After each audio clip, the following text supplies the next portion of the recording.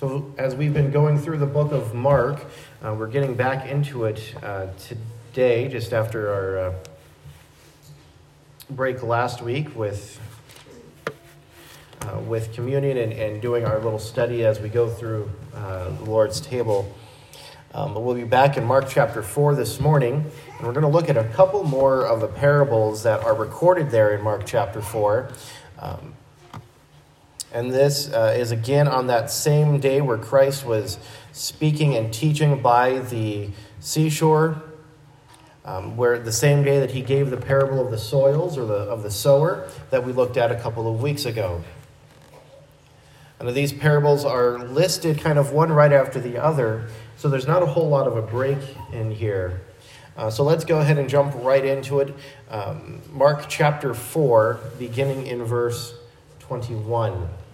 Mark 4, beginning in verse 21. And he also said to them, "Is a lamp brought to be put under a basket or under a bed? Is it not to be set on a lampstand? For there is nothing hidden which will not be revealed, nor has anything been kept secret that it should come to light. If anyone has ears to hear, let him hear." Then he said to them, "Take heed what you hear. With the same measure you use, it will be measured to you. And to you who hear, more will be given. For whoever has, to him more will be given. But whoever does not have, even what he has, will be taken away from him." So in verses 21 through 25, we hit this first parable, and we see it being light. Being light. Verses 21 and 25 through 25. Now, these verses are actually still part of that parenthesis that we looked at a couple of weeks ago. These verses are by nature still parables, and they seem to be more tied with the parenthesis that started in verse 10. So this is still Jesus speaking with the disciples and the 12, not just the more broad teaching that he was doing. So instead of the parenthesis ending in verse 20, it continues on through verse 25. So this isn't circling back to the main public teaching here. This is still that quiet, personal time of explanation and teaching Jesus was having with the disciples. This seems to be a further explanation of the reason Jesus was giving parables and was supposed to be instructive to the disciples. Now, even though there is a parallel of this parable listed in in Luke chapter 8, this whole paragraph, verses 21 through 25, are not paralleled together in Matthew or Luke. However, verses 21, 22, 24, and 25 are scattered throughout Matthew and Luke in different settings and with different applications. This seems to imply then that Jesus used these sayings on several occasions in different aspects. But here, in this passage, in this setting, he's speaking to the 12 and those other disciples that are following and giving them a little more specific instruction. Now, I said that these verses were scattered throughout. Verse 21 of Mark 4, verse 21 is seen in Matthew 5:15 and in Luke 11:33. Verse 22 is seen in Matthew 10, verse 26 and Luke 12, verse 2. Verse 24 is seen in Matthew 7:2 and Luke 6:38. And verse 25 is seen in Matthew 13, verse 12, chapter 25, verse 29, and in Luke 19:26. They're not tied together in any of those passages. They're scattered throughout these other synoptics and these other passages. So Jesus uses these sayings in other ways for other teachings and other applications. But in this one, this is a unique setting that we have in Mark. So let's look at it a little bit closely and see what we can gain from it here. It starts with a couple of rhetorical questions. Is a lamp bought to be put under a basket or under a bed? Is it not to be set on a lampstand? So we get a couple of rhetorical questions with obvious answers. One is expecting an obvious no, and the other is expecting an obvious yes. So it's kind of a common sense remark. You don't buy a lamp to put it under a basket. Now, the word that we have for basket here should be understood as a bushel basket or a peck measuring. This was something, or even a bowl that was used around the home for measuring. It's certainly not something that you intended to put over top a lamp. It makes no sense to use it that way. And on the same thing, it says not to put under a bed or a couch.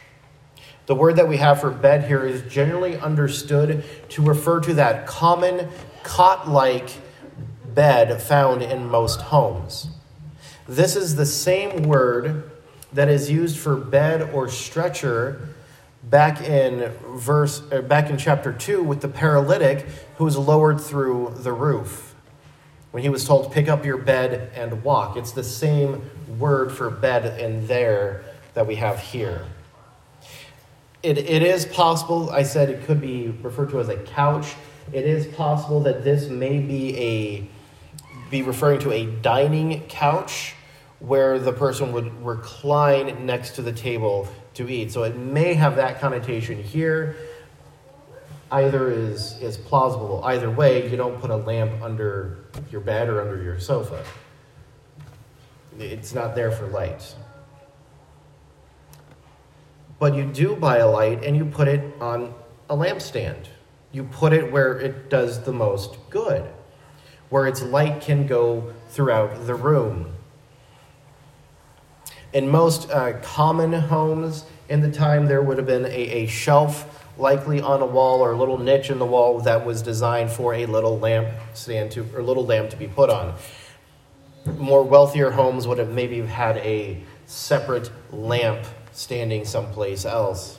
But commonly the idea is a little shelf on the wall or even on a table to send the light through. But we see here that Jesus is using all of these objects. These are all common, everyday objects everyone would have been accustomed to.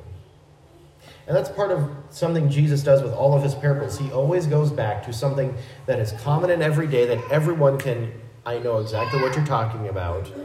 No, of course I wouldn't put a lamp under my bed. That doesn't make any sense. I don't put a bushel over it. You put a lamp where it does the most good. Now, the lamp, let's talk about this real quick. It's a simple oil lamp, a little terracotta bowl-like container with an opening on one end for a wick to go into and a handle on the other end and an opening at the top to pour more oil in. It's a very simple object with one purpose: to give light, to reveal things that are hidden by darkness, if you will. And then in verse 23, Jesus gives a call to understand what he says. He says, if anyone has ears to hear, let him hear. This verse is almost identical to verse 9, where Jesus finishes the parable of the soils to the crowd, and he says, anyone who has ears to hear, let him hear. And now he's saying the same thing to the disciples. But then he immediately follows that up with a warning. Following this call to understand, Jesus warns the disciples. He says, take heed to what you're hearing. Pay close attention. They needed to pay attention to what he was saying. Pay close attention, especially to spiritual matters. This proverb here about measure is about the effort they put into understanding what he's saying. The measure, the amount of diligent effort put into understanding the teaching. That same measure, that same amount would be used to measure the profit they got from it.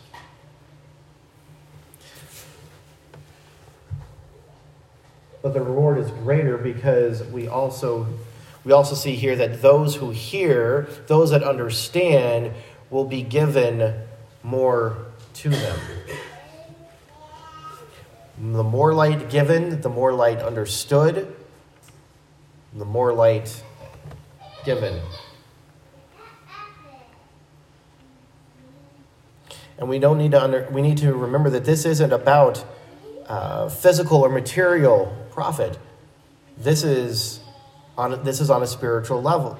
On a spiritual level, the more you understand the teachings and understand the Scripture and what we have, then as you assimilate it and live it out, the more truth will be given and you'll be able to receive and understand. Verse 25 starts with a positive. Those who receive will receive more. Those that have received the truth and those who will assimilate it into their life, more truth will be given because they can receive more. That capacity is greater. But there's also the dire warning in verse 25. Those that do not have, what they do have will be taken away. Essentially, those that have and don't use the ability to understand or perceive truth blunt that ability. Because we need to jump back just briefly. Back in verse 11, Jesus is talking to the disciples. To you it has been given to know the mystery of the kingdom of God.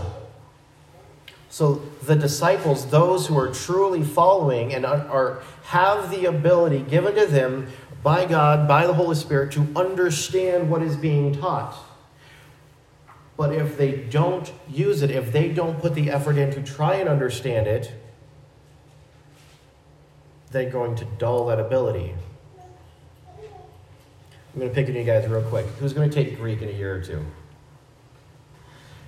Use it or lose it. Same kind of principle. Use it or lose it. Because if you don't stick with your vocab, guess what happens? You're constantly struggling with vocab. I know. And Mr. Stearns will tell you the same thing, and so will Dr. Little in Hebrew. So it's that same principle. Use it or lose it. But what do we have at the point here in these 4 or 5 verses? First, we need to remember that these verses, Jesus is speaking to the 12 and those disciples that are more intent in following him. Then we can understand to see that his message is the light. He's investing in them. He has worked with them. They have the ability and the knowledge of what he's teaching. They needed to understand and then, like the lamp, be put on a lampstand to provide light. Now, I kind of ran over it quickly. Back in verse 22, it says, hidden things revealed and secret things will be brought to light. I kind of went back and forth on trying to figure this out. For the most part, it seems to be understood that it's referring to the things that were hidden at that time, especially from those that were rejecting the truth, like the Pharisees and those that were following them. Things were being hidden. And we talked about that a little bit a couple of weeks ago. But those that have received the light still needed to show the light.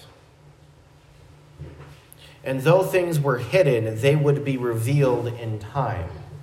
One author took it specifically and said Christ was offering the kingdom, it was being rejected, so things were being hidden, but he still was working with the disciples, and they still needed to present it, and things would be revealed later with the beginning of the church. I understand where he's getting. I'm not completely sold that's what the point is here, but that was one author's interpretation and understanding of it. So those that are disciples, those that they had the truth, they needed to still share the truth.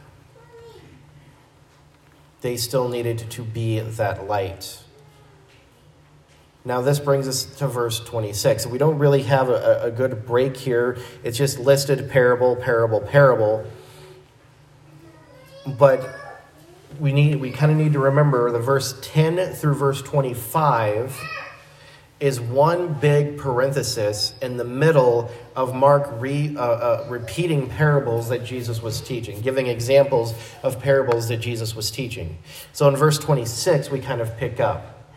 So I'm going to read verses 26 to 34 real quick here. And he said, the kingdom of God is as if a man should scatter seed on the ground, and should sleep by night and raise by day, and the seed should sprout and grow. He himself does not know how.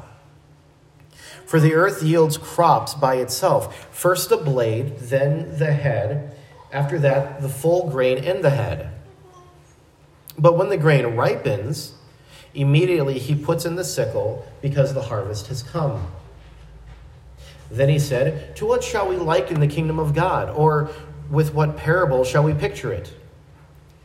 It is like a mustard seed, which, when it is sown in the ground, is smaller than all the other seeds on earth. But when it is sown, it grows up and becomes greater than all herbs, and shoots out large branches, so that the birds of the air may nest under its shade.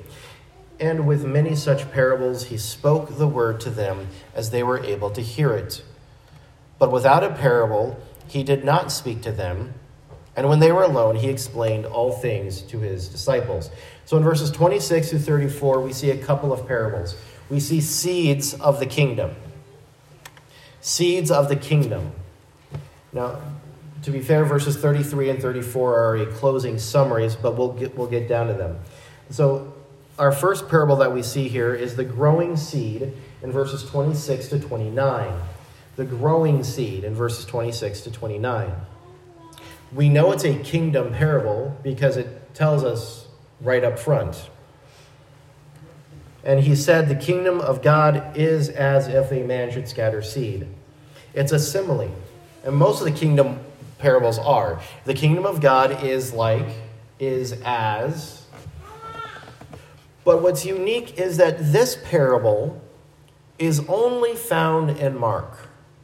It's not found in Matthew, it's not found in Luke, and it's certainly not found in John. It is unique only to Mark. And this one seems to be an expansion or a supplement to the parable of the soils by expanding the idea of spiritual growth seen in the good soil. So just briefly, let's back up real quick. You don't have to turn back, but in verse 8 of chapter 4, it says, but other seed fell on good ground and yielded crop that sprang up, increased and produced, some 30-fold, some 60, and some 100. So if we understand this as kind of a supplement or an expansion of that, we kind of get an idea of where we're coming from. Again, we're seeing seed sown in the ground. Again, we see the common practice of sowing seeds. The seed's growth is the main point of the story. Again, the sower is noted but not identified. We don't talk about who he is. We don't give any information about it. Just the sower is casting seeds. He's left unidentified. He has little impact in the parable. We reference him, but we don't really deal with him. And he really does, at the beginning, he does nothing more than sow. He plants the seed and then returns to his normal routines. It says he plants it, he scatters it, and then he goes and he sleeps by night and rise by day. He goes back to whatever his normal routine is. He lets the seed and the earth take care of it for him. He leaves the seed to itself to grow because he doesn't quite know how growth happens. He may understand the need of water and certain conditions, maybe the application of some fertilizer, but he doesn't really know what causes the seed to grow. He says he leaves it for the earth yields crop by itself. This shows that the sower has no control over the seed. All he can do is plant it, probably water it, if he's able to, and lets it go by itself. That word there, itself, the word that we have there, is used only twice in the New Testament. We find it here, and it's the word automas. You can hear the word automatic there. The only other use of that word in the New Testament is found in Acts chapter 12, verse 10, where the angel is bringing Peter out of Herod's prison, and it references the gate that opens on its own accord. That is the only other use of this word in the New Testament. It says, the earth yields the crop on itself, by itself. And then Jesus gives a description of the yield, of the growth. First, the blade breaks through the ground. Then the head grows, the grain grows in the head.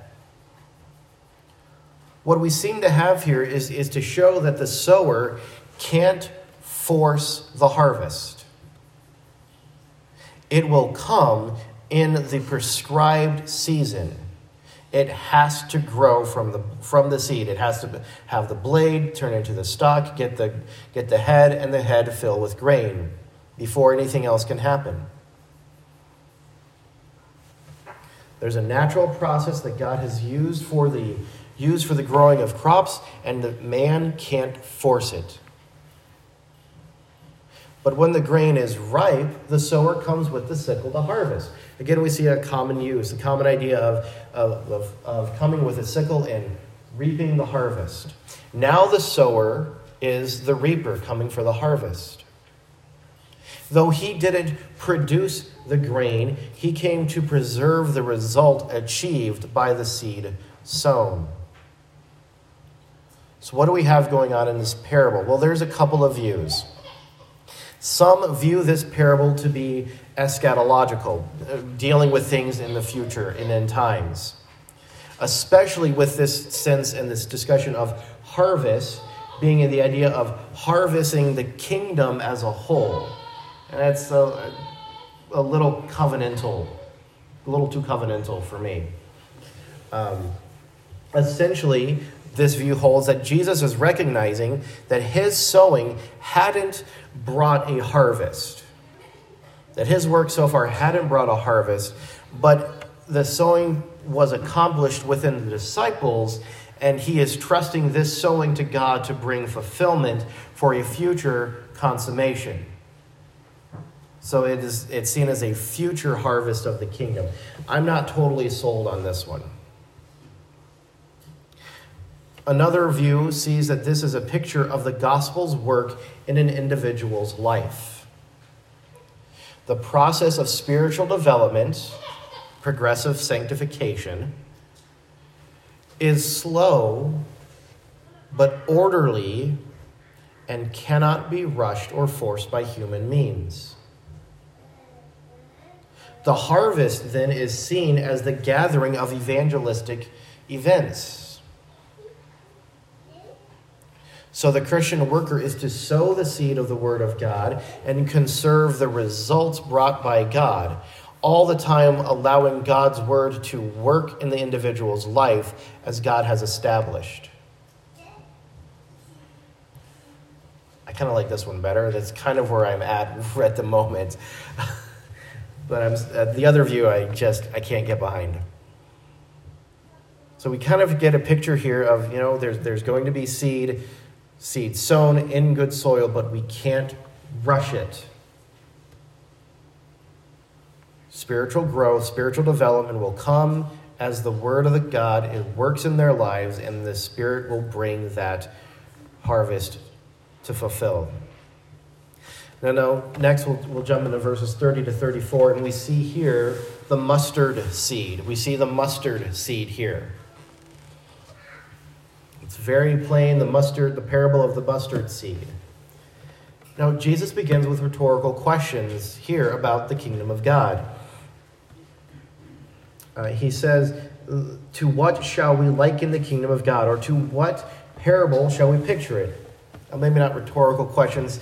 These questions may actually have been to the crowd to kind of stimulate the hearers' thinking and to get them involved in coming up with an adequate simile. But then he answers. We don't have an editorial note of him looking around and not getting an answer, but he seems to have one there. So he uses it. He says it is like a mustard seed. We should note here that this is the only time Jesus uses we to refer to himself and the hearers. To what should we liken the kingdom of God?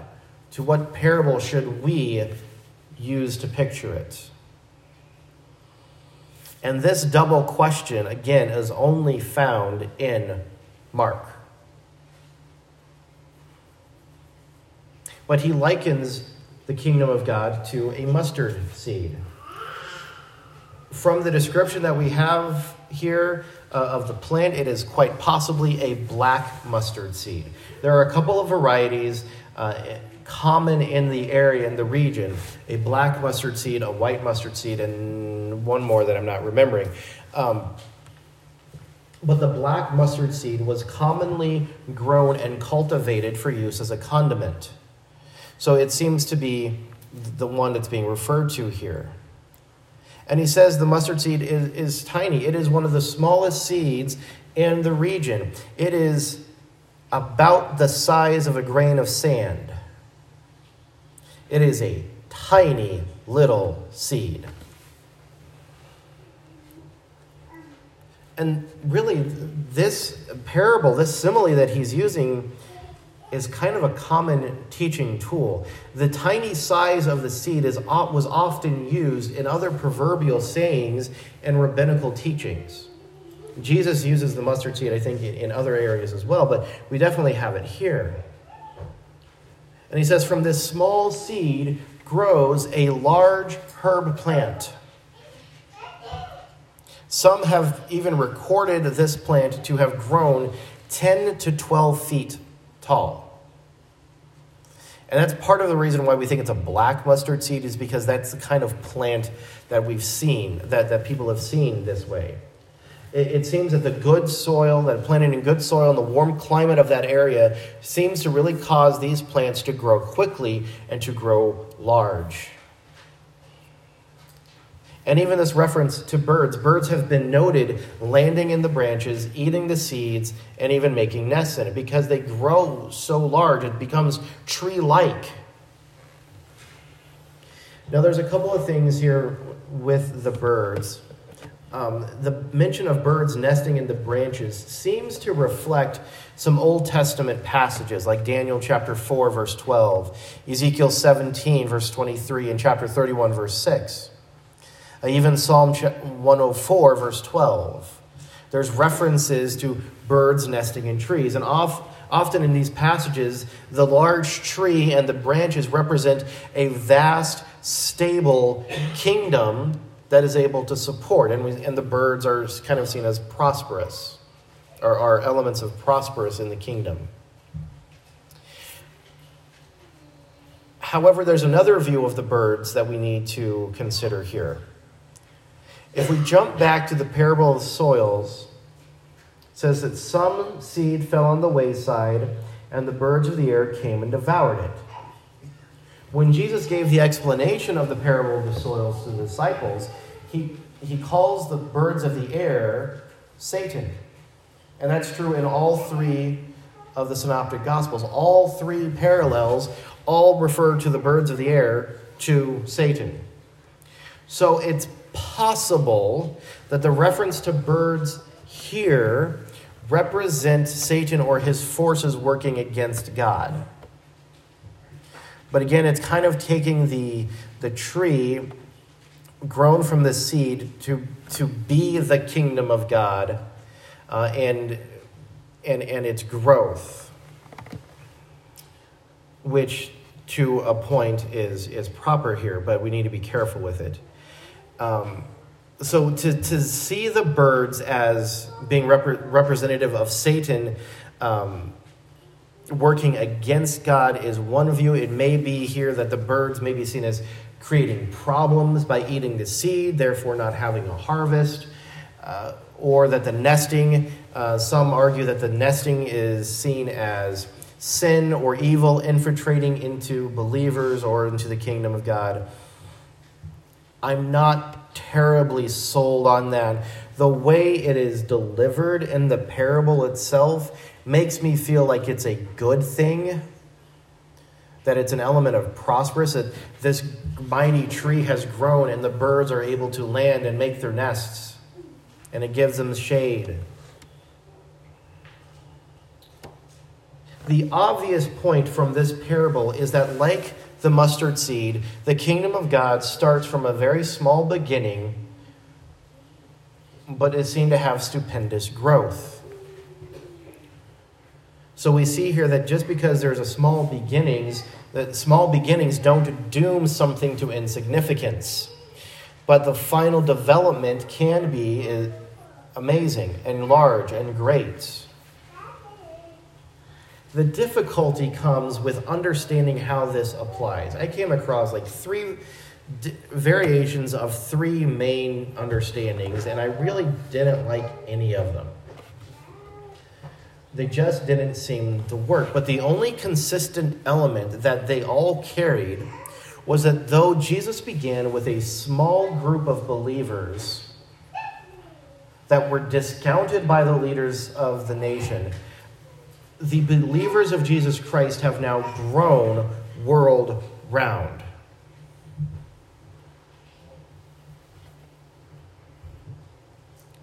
No further explanation is given here, and Mark just closes with a summary statement. He says that Jesus taught with many parables like these, with the parable of the soils, of the growing seed, and the mustard seed. And that he didn't teach publicly without using parables. At this point, he began only using parables in teaching publicly. But we note that when he was alone with the disciples, with the 12 and those other true followers coming along with him, that he would explain as he needed to. Just like what we saw in that conversation from beginning in verse 10 down through verse 25. He explained the parable of the soils and gave them instruction.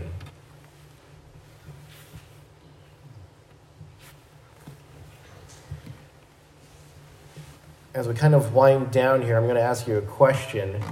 Who's heard of the ancient date trees in southern Israel? I know Mariah has. And by ancient, I don't mean it's been alive for thousands of years, but that these trees have grown from 2,000-year-old seeds. I'm going to read a blurb from the Guinness Book of World Records. The oldest seed germinated is a 2,000-year-old date seed originally discovered at Masada in the 1960s. Dr. Sarah Solon from a research center in Israel and Dr. Elaine Soloway of a kibbutz in Israel planted the seed in 2005. The seed was one of several collected from the 1963 to 65 excavations of Masada. 5 seeds were obtained. 1 succeeded in germinating. 2 were kept back for radiocarbon dating as controls. The other 3 were planted. And after 8 weeks, 1 germinated. And they took fragments of the one that germinated and radiocarbon dated it. And the results were agreed with the control seeds. So just a little bit of proof and verification. Yes, these kind of came all from the same place at the same time. These seeds coincide with the siege of Masada by the Romans. This was an extinct, currently thought of extinct species of date palms that was used for medicinal purposes in ancient times. The tree that grew was named Methuselah, being after the Bible's oldest man. But that's not the only one. That was the first one. A couple of years later, 5 more trees germinated from other grouping of seeds, all about 2,000 years old. And on August 23rd, 2021, just a couple of weeks ago, the Arva Institute staff harvested 3 bunches of dates from the world-famous ancient date palms. This is the second year of harvesting fruit from this previously extinct tree. This year's harvest from Hannah, which was another one of the trees, produced almost 700 dates. Last year, the first harvest only had 111. This tree was pollinated by Methuselah and 2 other ancient date palms named Adam and Jonah. They were having fun with the names. But there are 6 of these trees, 3 male and 3 female, that have grown from 2,000-year-old seeds that were discovered in excavation sites. These dates have come from trees that grew from seeds from the time of the siege of Masada, from the time of the writing of the Dead Sea Scrolls in Qumran. And God has designed these seeds to grow naturally. God can still do extraordinary things. God has used small beginnings to make great changes. God can use a small seed to produce 30 times the grain. God can use a small seed to create a tree-like plant to house and feed birds, to produce a common condiment for human consumption. God can use the seed of the Word of God in our hearts and in our lives and in the lives of others we know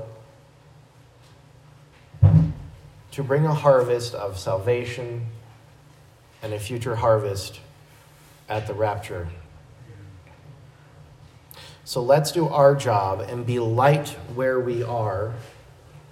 Let's keep sowing seeds of God's word. Let's keep being faithful to God, and we'll see what he will bring about. Let's close with a word of prayer.